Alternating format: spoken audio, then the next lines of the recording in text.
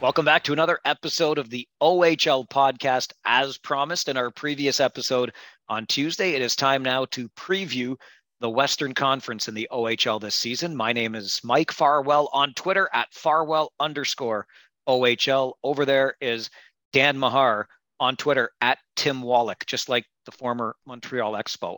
Real quick, for those of you not watching this on YouTube, and however it is you're consuming this, we appreciate it so much. Get it wherever you get your favorite podcast. If you're watching on YouTube, pay no attention to the faces, just listen to the voices. But, dude, where did you get the Halifax Mooseheads golf shirt? That's fantastic. Well, most of my attire is hockey related in some way. So this is came to me via friends that had gone out there and said, "Hey, we know who would like that shirt." So yeah, had to rep the Mooseheads for tonight's pod. So that makes me think about what a moron I am. And don't laugh yet, because you've known this for many, many years, but it just occurred to me, and you'll recognize this name, Dan Hutter. Dan Hutter was a former high school teacher of ours, and he and I have stayed in touch over the years. Listen, Dan's a great guy, just a terrific guy. Does some teaching at the University of Waterloo to this day. Anyway, wow. Dan reached out randomly not too long ago and said, "I'm getting a Danbury Trashers t-shirt, and I thought of you. Would you like one?" And honest to goodness, like, I've reached an age and stage of my life, Dan, where I'm just like, I want minimalist.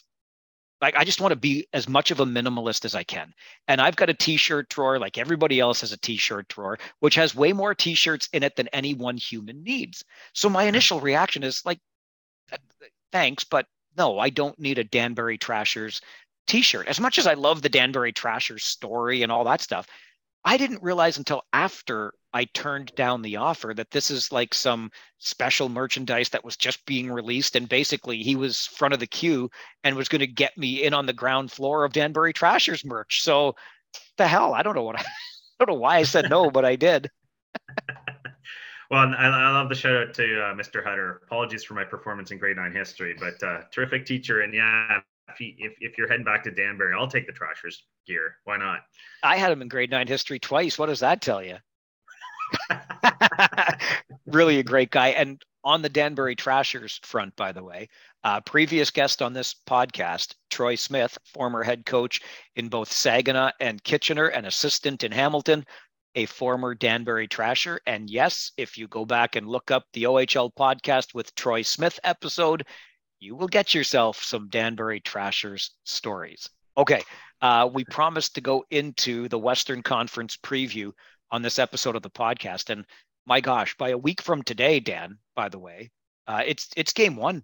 The regular season will have started. We'll both be at the Kitchener Memorial Auditorium for Rangers and Sarnia Sting. It's hard to believe we are that close to the start of all of this. It can't come soon enough for me.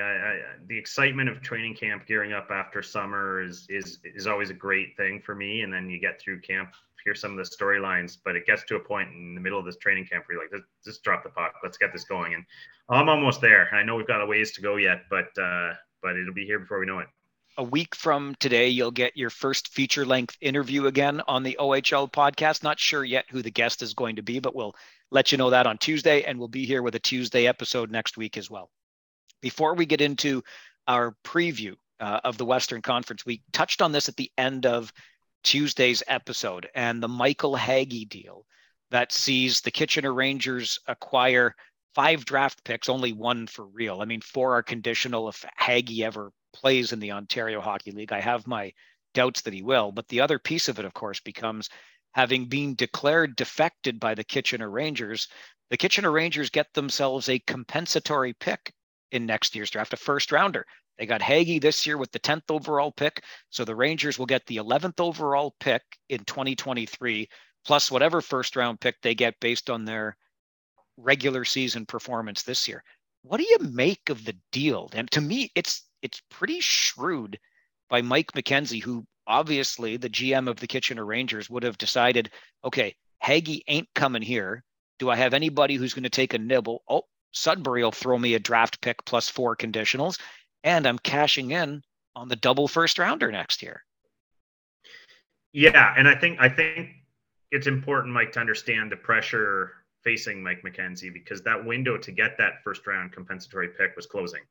So if he had to declare Heggie defected and trade him now when he did, or his options would have shrunk to a second round pick later on at the trade deadline and even lesser returns beyond that.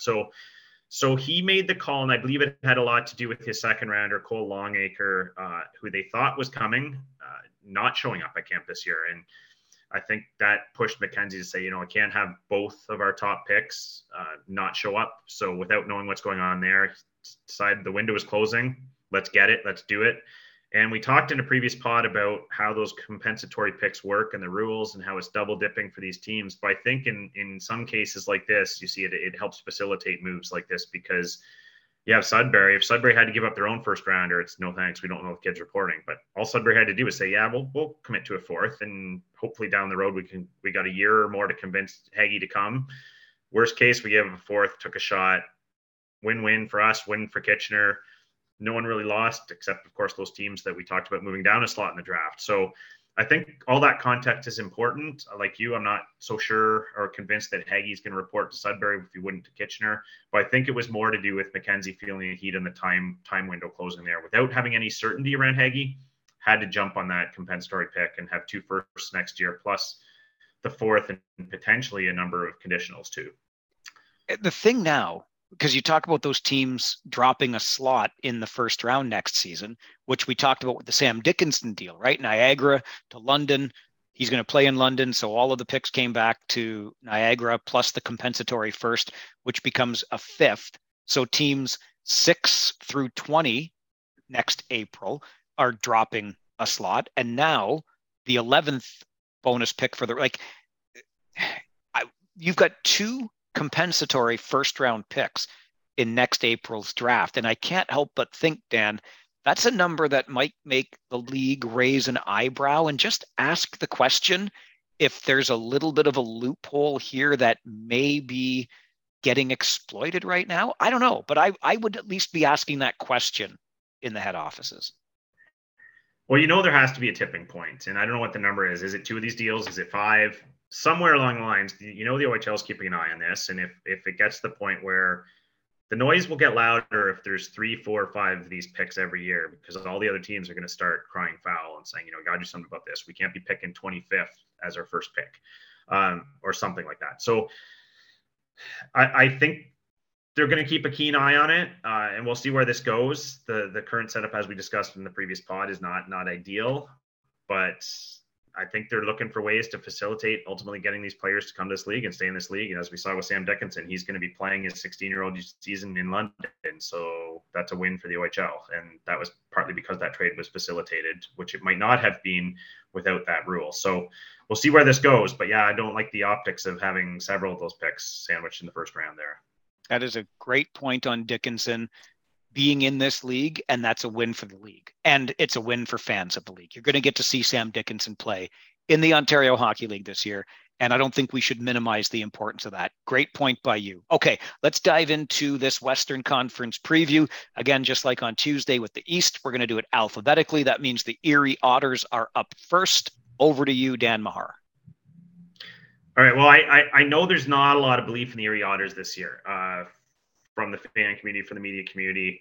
I'm going to throw them some love. I think there's more talent there than a lot of people are giving them credit for. We've seen a decent little preseason here from you got players like Sador coming back as a veteran player there. You've got some young talent as well. There's some players there I really like. Terrence really impressed me in every viewing last year. You've got a number of players who won't jump off the page at you in terms of their stats last year or their name value, but Erie's got a reasonably well-rounded roster, and I'm not seeing a contender there by any means, but I'm not seeing a team that's going to roll over for anyone. So I'm going to throw them a little love here, Mike. I'm glad you didn't steal my thunder with the player. Carey Terrence, great reference, though, for a player.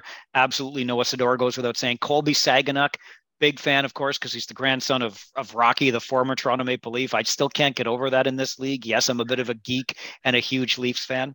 But the name I wanted to mention, I'm going to get to in a minute. But because of the lack of love the Otters are getting, Dan, and I'm hearing the same thing. And in fact, I'm lumped in with that media that would be saying the same thing. but could it possibly be because of the 4 other teams in their division this year? The answer, of course, is yes. Yeah, well, I mean, if you're a baseball fan, you're a Jay fan, it's a familiar refrain, right? When you play in a division that's always loaded for bear, and yeah, you're playing in that Midwest division in the OHL. How many years do you see those teams have down seasons? So the Erie Otters, it's kind of like going up against a school bully every day of the week. You pack your lunch and head to school. So, but they've always acquitted themselves right in that heap, and they haven't been the weak sister, and oftentimes they've been the bully. So, yeah, I don't dismiss that. Don't sleep on them. We'll use that line. So. Yeah, we used it for Sudbury on Tuesday. We'll use it for the Erie Otters here. And the player that I'm going to add to the ones that Dan just mentioned in Sador and Terrence is Brett Brissett. Again, numbers wise, is he going to leap right off the page? Oh, he's about 0.75 points per game, or no, but 0.67. He had 48 points through 68 games last year, 21 goals, 27 assists. But this guy's got a bit of an edge to his game. He's got some jam in him, and he's a guy I like an awful lot. So let's see if Brett Brissett takes another step along with these Otters, who I think will be a plucky team, tough to play against. Yeah, look, they're in a division that I think is going to be just wonderful to watch this year. I wouldn't want to play in it, but the Midwest is going to be a terrific division. And what do they say about improving yourself? Play against better competition. And the Otters are going to get to that for about half their schedule this year. Yeah, plucky is a great word, Mike. I love that word, because you got to think to yourself when you watch these teams in the OHL, how often do you see the Erie Otters quit or roll over for anyone? And I just didn't see it last year, and I don't expect to see it this year. And that often, that compete level that we always hear about is one of the biggest factors in hockey. So they seem to have it. So as long as you have that and some of the names we've mentioned, I think they're going to give everyone a go on every night. I'm going to throw a quick shout out in here for Wes Wolf, who returns to the Otters bench as an assistant this year, was a head coach in the OJ a season ago. First of all, Wolfie is one of the best dressed coaches you'll ever see in this league. We were in Erie for a New Year's Eve game, and he was dressed in some bedazzled tux. It was unreal, but even watch him when he comes to Kitchener, or if you're listening in Erie, PA, this guy knows how to dress. And he's just a guy that gets it. When he was coaching last season, he did, I think it was a half marathon. I can just see him now just laughing, saying it was a 5K Farwell, but whatever. He got involved and he literally put his feet on the ground to do a run. I'm pretty sure half marathon. But anyway, for mental health initiatives, I love seeing somebody get behind stuff like that using their platform. And that's a well-dressed platform that Wes Wolf is using in Erie as he returns to a bench in the OHL. Okay, from Erie to another US-based team alphabetically through the West, and it's Flint. And the Firebirds had themselves what I thought was a real nice run last season, a little bit unexpected from where I was sitting. They kind of needed it because that's a market that I want to see succeed from basically day one. It feels as though the Flint Firebirds have been playing catch up, even aside from the ownership issues and the soap opera that's gone on in the front office. Do you remember the water crisis? I remember going down there with the Kitchener Rangers team when we were throwing extra cases of bottled water into the bottom of the bus so we could take some down to our friends in Flint. So it's just been tough. And I think they had a nice taste of what could be last year. The question is now, what does it look like this year? I'll just mention the name Colson Petrie again. I talked about him on an earlier podcast when we were talking about players to watch, and I wanted to look for somebody just a little different that maybe isn't going to be on everybody's radar. He's certainly on mine. And Ted Dent, I think we sometimes overlook him as a dual portfolio head coach and GM with the Firebirds.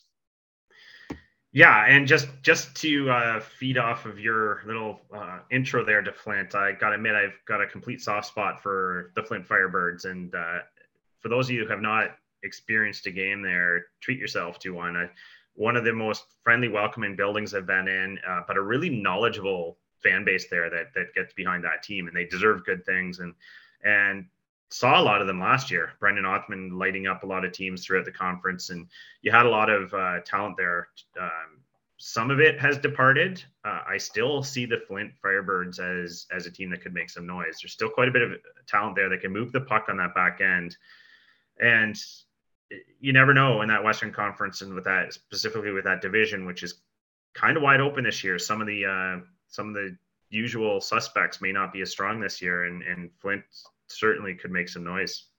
Braden Kressler, good Kitchener kid, of course, playing for the Firebirds. And I remember years ago, Rangers rookie Joe Gareffa joined us on our broadcast in the third period because he was not playing.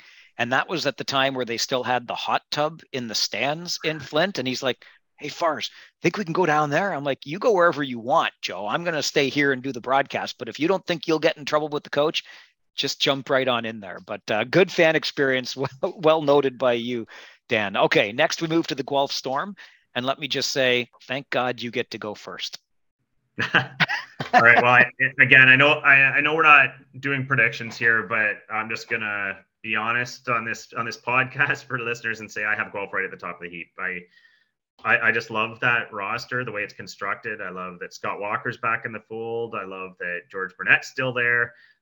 They have all the earmarks of a team that's going to be a beast in that conference. And you can rhyme off the names. I think you talk about Kitchener kids. Braden Bowman seems to be around the net all the time. You've got Danny Zilkin's got a ton of skill. Jake Carabella, Matthew Poitras. You got Cam Allen on D, who's looking to be one of the best players in the O this year.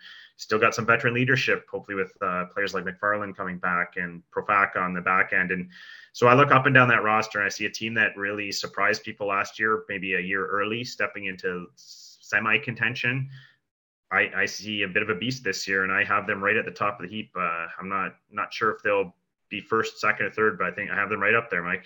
It suggests that your eyes are just a little bit better than mine. And I don't say that because I want to rag on the Guelph Storm right now. I'm just saying I can't figure them out insofar as they got to spend a couple of years as defending OHL champions because they were the 19 champs, and then there was canceled season and no season, which was kind of fun. But as you just mentioned, they were maybe a step ahead of the curve a season ago. Yeah. Scott Walker comes back to be the head coach. I don't think he does that without thinking. I don't know, because Scott was there in 2014 when they went to the Memorial Cup, right? George Burnett has done a fine job. I love them as a tandem. When I expect the Guelph Storm to do one thing, they go and do another. I'll throw Nico Dawes' name into this. Second time this week, I did a little thing with Larry Malott, the play-by-play voice of the Guelph Storm, last weekend, and chatted with him and brought up Nico Dawes' name. There's another story from Guelph where you're like, where did he come from and what happened there? So anyway, I look at so many things with the Guelph Storm, and I thought, well, it was going to go this way and it went another way. So I don't disagree. You look at that roster. We talked about Cam Allen on a previous podcast, and lots to like. I just figured no matter what I say, it's going to be George Costanza when he decided to be an opposite, right? So anyway, the Guelph Storm in the Midwest Division, I think every team in the Midwest Division is going to be a force to be reckoned with this year. So there's my long-winded, I can't figure out the Guelph Storm answer. You know what? That's a fair point. And I'm not, like you said, my eyes might be better than yours, but yours could quite easily win out on this one too. You're right. You never quite sure what to make of them, because I've thought the same thing. I've seen years where I thought they were going to be doormats and they were really good. And then I've seen, including last year to some extent, and then I've seen years when, you're expecting them to run the table and lots of teams gave them trouble. So you never know, but I'm liking what I'm seeing on paper. I'm liking the way the roster's constructed. Even Scotty Walker's son, Cooper's turning in another year there. I think there's just too much there on paper to discount them as a contender. All right, to the Kitchener Rangers we go, and I don't think I'm qualified in any way to give any sort of analysis of this team, because even my family gives me a hard time now about being the big fat homer that I am. Look, I love this league. I really do put effort into bringing you some stories about the other teams that are playing, but I broadcast 68 Rangers games every year, plus playoffs. I'm born and raised in the city of Kitchener. I used to go to the Memorial Auditorium to watch Scott Stevens and Wendell Young and Al McInnes and Brian Bellows. And so shoot me. I'm a Rangers fan. There, you got it. Okay, what do you want from me? So can I honestly analyze this team? I'll tell you what I think I see. And I think, homer or not, I see a pretty damn good hockey club this year. I see a lot of depth on defense. I see if pieces fall into place well enough, a pretty solid top six and a third line that doesn't look too bad up front. I see a kid in goal, and I emphasize kid, that really dazzled a season ago as a rookie. Is he ready to carry the mail? I guess that remains to be seen. But again, on paper, there's a lot that I like about this team. And having spent some time chatting with Chris Dennis, I don't mean to dwell too much on coaches because I think I did that on Tuesday too, but I just like his approach. I like what I think we're going to see from him in terms of culture that he brings to the team and work ethic as opposed to just X's and O's. I'm sure he's got X's and O's up the wazoo too, but there's just something about his approach and his demeanor that I'm really intrigued by, and I think it'll translate well. So I think the Kitchener Rangers are a good-looking hockey club this year. Yeah, I'm not going to profess to be any less biased, having grown up in Kitchener too, and the team I see by far the most and probably know the best. I will say that I think it's fair to say last year was a disappointing year. I think people expected probably more of that roster. What I will say is I'm 100% with your opinion this year. I think they're returning the vast majority of that roster. They're an older club. And I know some people say, well, it doesn't matter if they're all older, if they're just kind of middle of the road players. But we all know what age means in this league. And they're a veteran squad. They got a lot of 18, 19-year-olds and almost overloaded at that point. Might have to move one or two. You never know. When you're talking about players like Matt Andonovski and Jacob LeBlanc and Jack Harper potentially struggling to get ice time on the back end, that's a pretty deep team. Up front, a fair number of weapons. They'll have to find some goals out of some players that hadn't really produced before, like Mitchell Martin, and I think Carson Rakoff is poised for a huge breakout year. Probably a lot of goals on that stick. The one piece that I think they're still lacking a tiny bit is speed. I don't think they're the strongest skating team in the West, and that's a factor in a lot of their troubles last year. I think a Philip Michar showing up would be humongous for that team, mostly because he represents exactly what they're missing, which is speed and some goal scoring. So I will say this, with Philip Michar, top contender in that conference for sure. Without him, I think you're still looking at a top half team for sure. So maybe a little biased there, but I just think there's too much returning talent for them to not be in every game just about. Yeah, and we talked about that on Tuesday when it comes to the Hamilton Bulldogs, right? The experience that was gained a year ago, even with guys that didn't get a ton of ice, it carries over, and I don't think you can underestimate that. So the returning, the ice time that a lot of these guys got last year that they might not have gotten on other teams, et cetera. And I'm just going to throw a quick shout out in here for Reed Vlad. Again, my bias fully on display. I've always just liked the kid. First rounder coming into his overage year. I'm glad he got invited to an NHL rookie camp, one of 7 Rangers to go. And we'll just see what if he can really put up some big numbers in his final year in the Ontario Hockey League. Okay, over to the London Knights, and you're up first, Dansky. Well, if Ryan Pyatt's watching this podcast, they're going to be terrible. They're going to be bottom of the bin. Well, just know their writer is. That's fine. Their writer. No, he's yeah. We have to do that because we both know Ryan personally and grudgingly admit we might like him a little bit. I don't know. Maybe. Yeah. No, he's a good guy. So I just had to make sure he was still listening. But the London Knights, another team that's just about always in contention. And you look at that roster, and I don't see a primo contender there, but at the same time, I easily see enough talent on that team to be what they always are, which is top half of the conference, with some potential to move up a spot or two just based on those surprises that they always seem to come up with. Who, guy goes from 5-goal season to a 35-goal season. So I'm expecting something like that out of London. I think the health of Logan Mailloux is a huge factor. That's a player with the ability to potentially be a top pairing NHL defender who has not played any hockey, very little hockey over the last 2 years. And that's really stunted his development. But if he gets healthy in the early part of the season here and comes back, that could be a huge factor in that Western Conference. So I'll just leave it at that and say London is what London is, and they're going to be a team to reckon with all season yet again. Brett Brochu might play 60 of the 68 games, so there's that. Sean McGurn, without his wingmen from a season ago, we've talked about that. We'll see how he does. Great point on Mailloux. And I should have looked this up beforehand, but we know the Knights haven't missed the playoffs under Dale Hunter. I seem to recall, because I looked this up at one point last year, have they finished lower than 6th? Would it surprise you if they haven't, Dan? They might have had an 8th place finish. I don't know. The point is, to the point that you just made, Dan, London's going to London. That's what the Knights do. And so you always just pencil them in for competitive team. If they're not, watch the sales start, like, in the Robert Thomas days at the trade deadline. But I don't think that's going to be the case. Sam Dickinson, we've talked about at length on this podcast already, first round talent coming to London. And as we've mentioned many, many times, the Midwest division is going to be a beast, and the London Knights will be beastly amongst the beasts. Okay, from London alphabetically to Owen Sound. Let me start because I get to start this one, but I'm going to start it with a question to you, Dan. Is the sophomore jinx a real thing?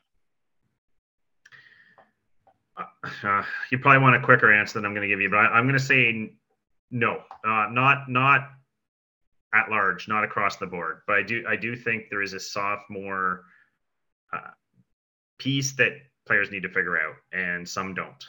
Some have expectations. I don't know if it's the work ethic drops off or the pressure to put up bigger numbers gets to them. But there is something around being a sophomore that can nip you if you don't have the right guidance, I suppose, and the right mentality. So is that fair? That's fair. I think the sophomore jinx is the stuff of superstition, which I have a lot of. I just don't like to admit to.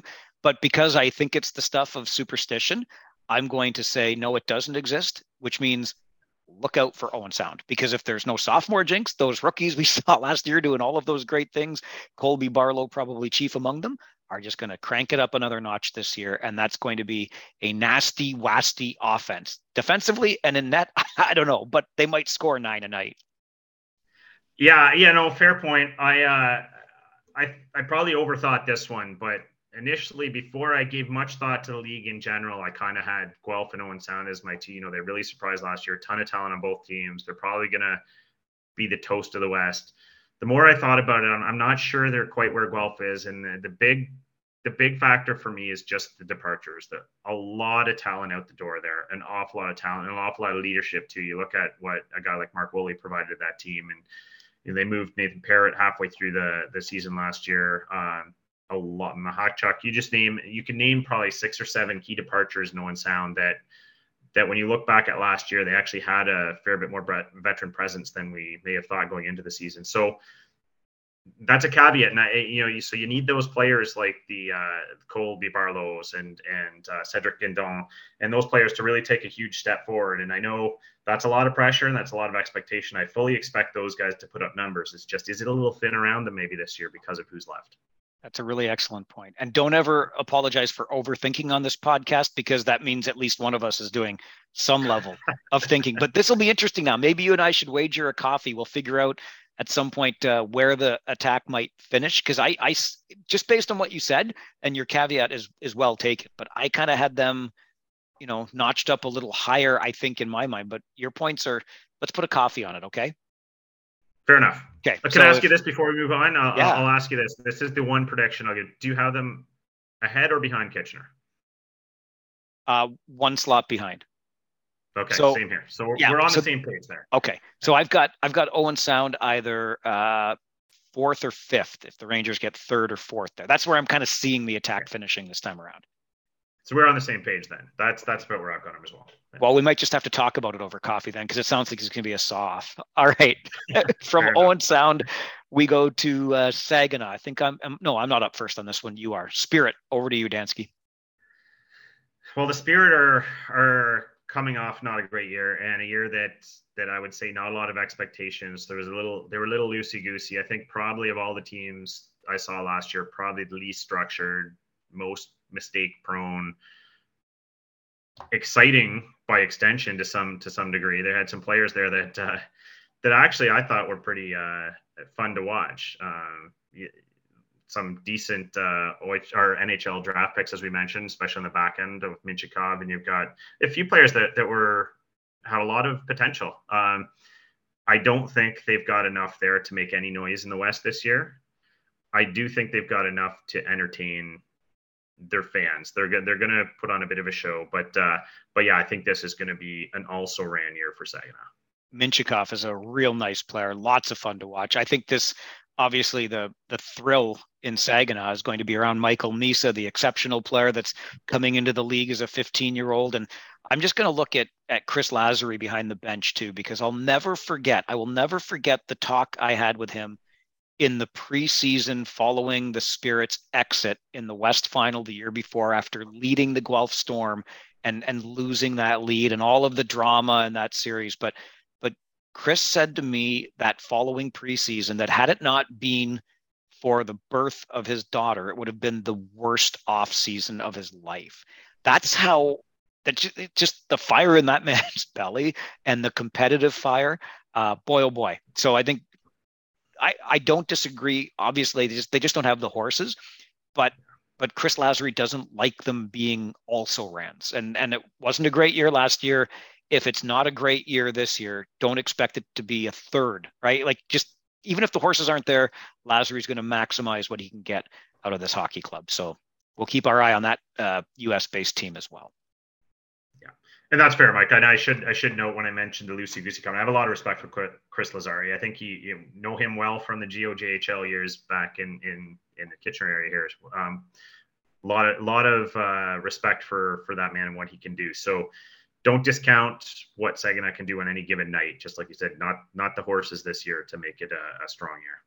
The Sarnia Sting for me, which we look at next, are kind of a little bit like the Guelph Storm. I can just never quite figure them out. And we all know that, they've struggled historically, even beyond the second round, just isn't a thing for Sarnia. But they've had some nice players, some nice teams over the years. Last year, it was all about goaltending when you were, I guess, going to be choosing between Ben Gaudreau and Anson Thornton, two NHL drafted goaltenders on any given night, and then which one would be traded. And they went through the whole season with both guys. And I don't know that goaltending necessarily turned out to be their strong point. So I'll just share the Dylan Grover story again. If you didn't hear it last year, gets called into emergency action at the game in London while he was in line to buy a hot dog. Ends up not even wearing his own equipment down on the ice. He had to go through security. He's like, seriously, my GM just called me and you have to let me through here because I'm going in net for the next period. That's all I got on the Sarnia Sting. I can't put my finger on who or what they are. I know last year there were a lot of criticisms of the defense being a little on the non-physical side, and it's pretty much the same crop, just a year older coming back. Yeah, Mike, and Sarnia, I'll equate them to my comments in the previous pod about Peterborough, where they've often had a lot of talent and haven't quite put it together, so they're going to need to prove it. And to their fans as well, they were dealt a bit of a blow last year, similar to Barrie losing Forster. They didn't have Jacob Perreault come back, and that was a huge blow that they were probably counting on him. I mean, Ty Voigt had a terrific year for them. They had some firepower. They could put the puck in the net. They had great skating ability. They had a lot going for them, but like you said, it's hard to put your finger on, but they just can't piece it all together, and had a lot of just disastrous blown leads, terrible defensive coverage. So it's a team that, again, until we see it, some proof from them, some consistent play in big games, I can't give them as much credit as some of the prognostications I'm seeing are that think Sarnia is going to be right at the top of the heap this year. Certainly capable with what they've got on paper, but I'm not willing to give it to them just yet, Mike. All right. The OHL's northernmost outpost is in Sault Ste. Marie. What do you make of the Greyhounds, Dan? Well, I know what most people make of the Greyhounds, and it's going to be a disastrous year based on all the talent out the door, and a lot of people think they're not a playoff team. And so the only thing I will say about the Soo Greyhounds is they're almost like the London Knights light, is how often are they bad? They're almost always find a way to mine talent out of nowhere and get them playing. The McConnell-Barker brothers reunited up in Sioux, can put some pucks in the net. Sure, there's not a great amount of talent on that roster based on the departures. A whole lot of points going out the door.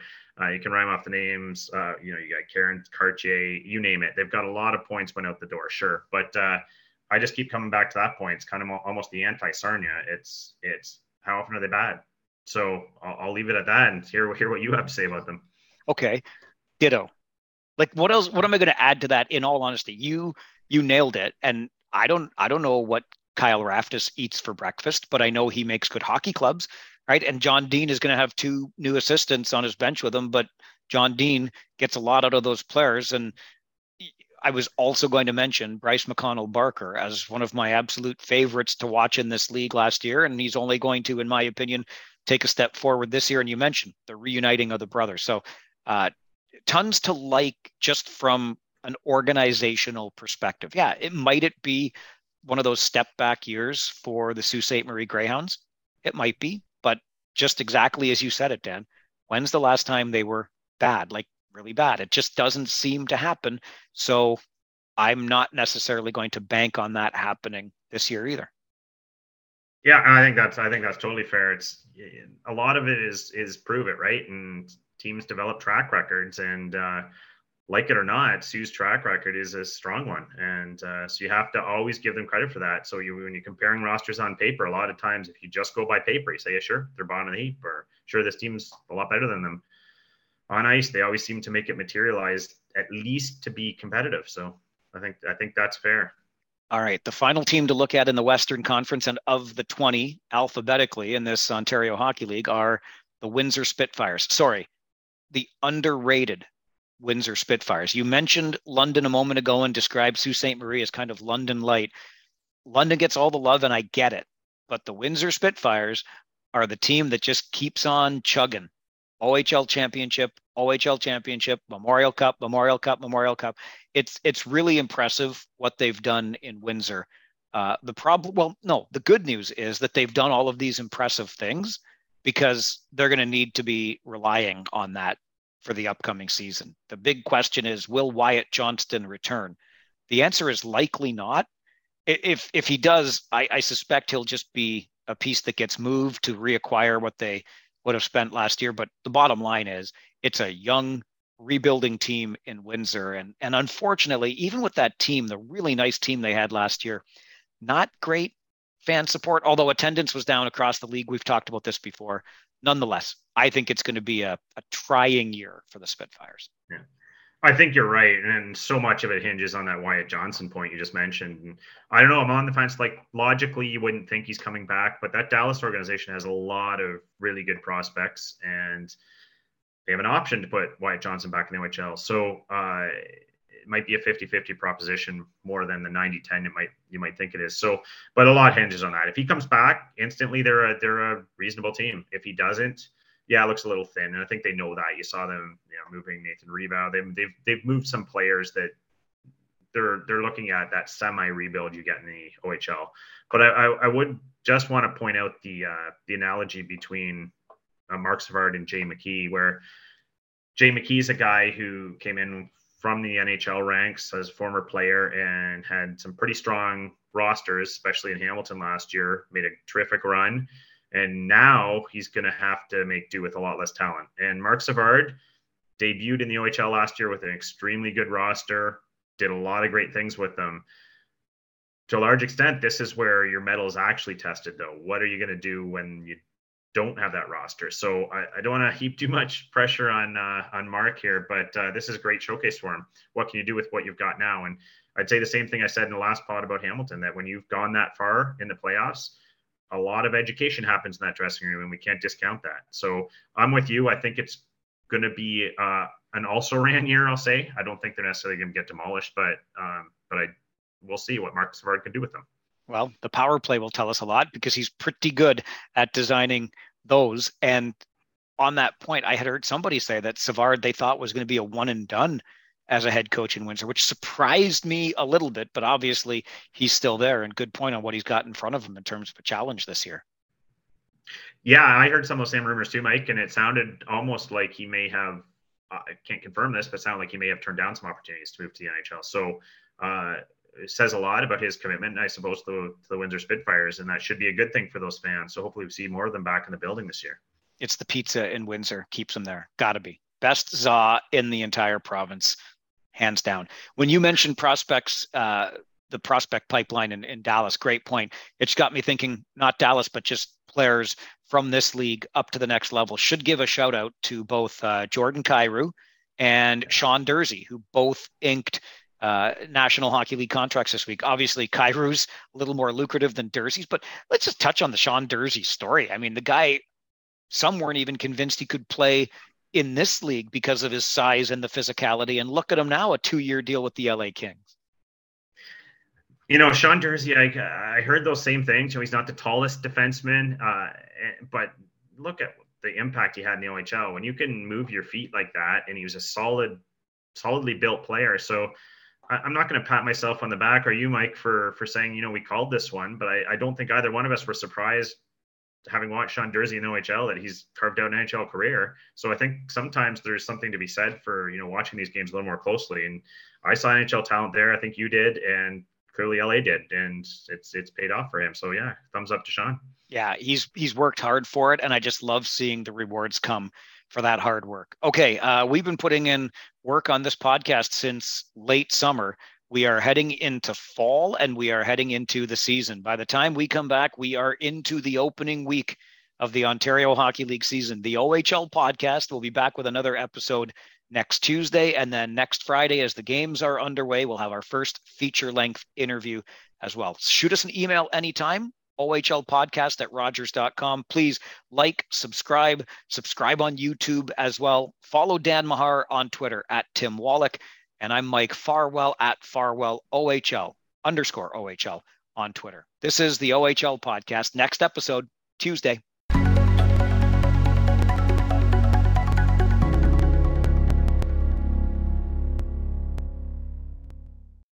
Hi, I'm Emily Roger, and I host a leadership show called The Boiling Point with my co-host, Dave Vale. Together, we sit down with trailblazing entrepreneurs, thought leaders, and movement makers who are driving meaningful change in our world. The show is all about exploring the lives and perspectives of leaders who are making a difference. Join us for insightful conversations that challenge the status quo, spark new ideas, and inspire you to take action. Find us on Apple, Spotify, YouTube, or at boilingpointpodcast.com. Another Sound Off Media Company podcast.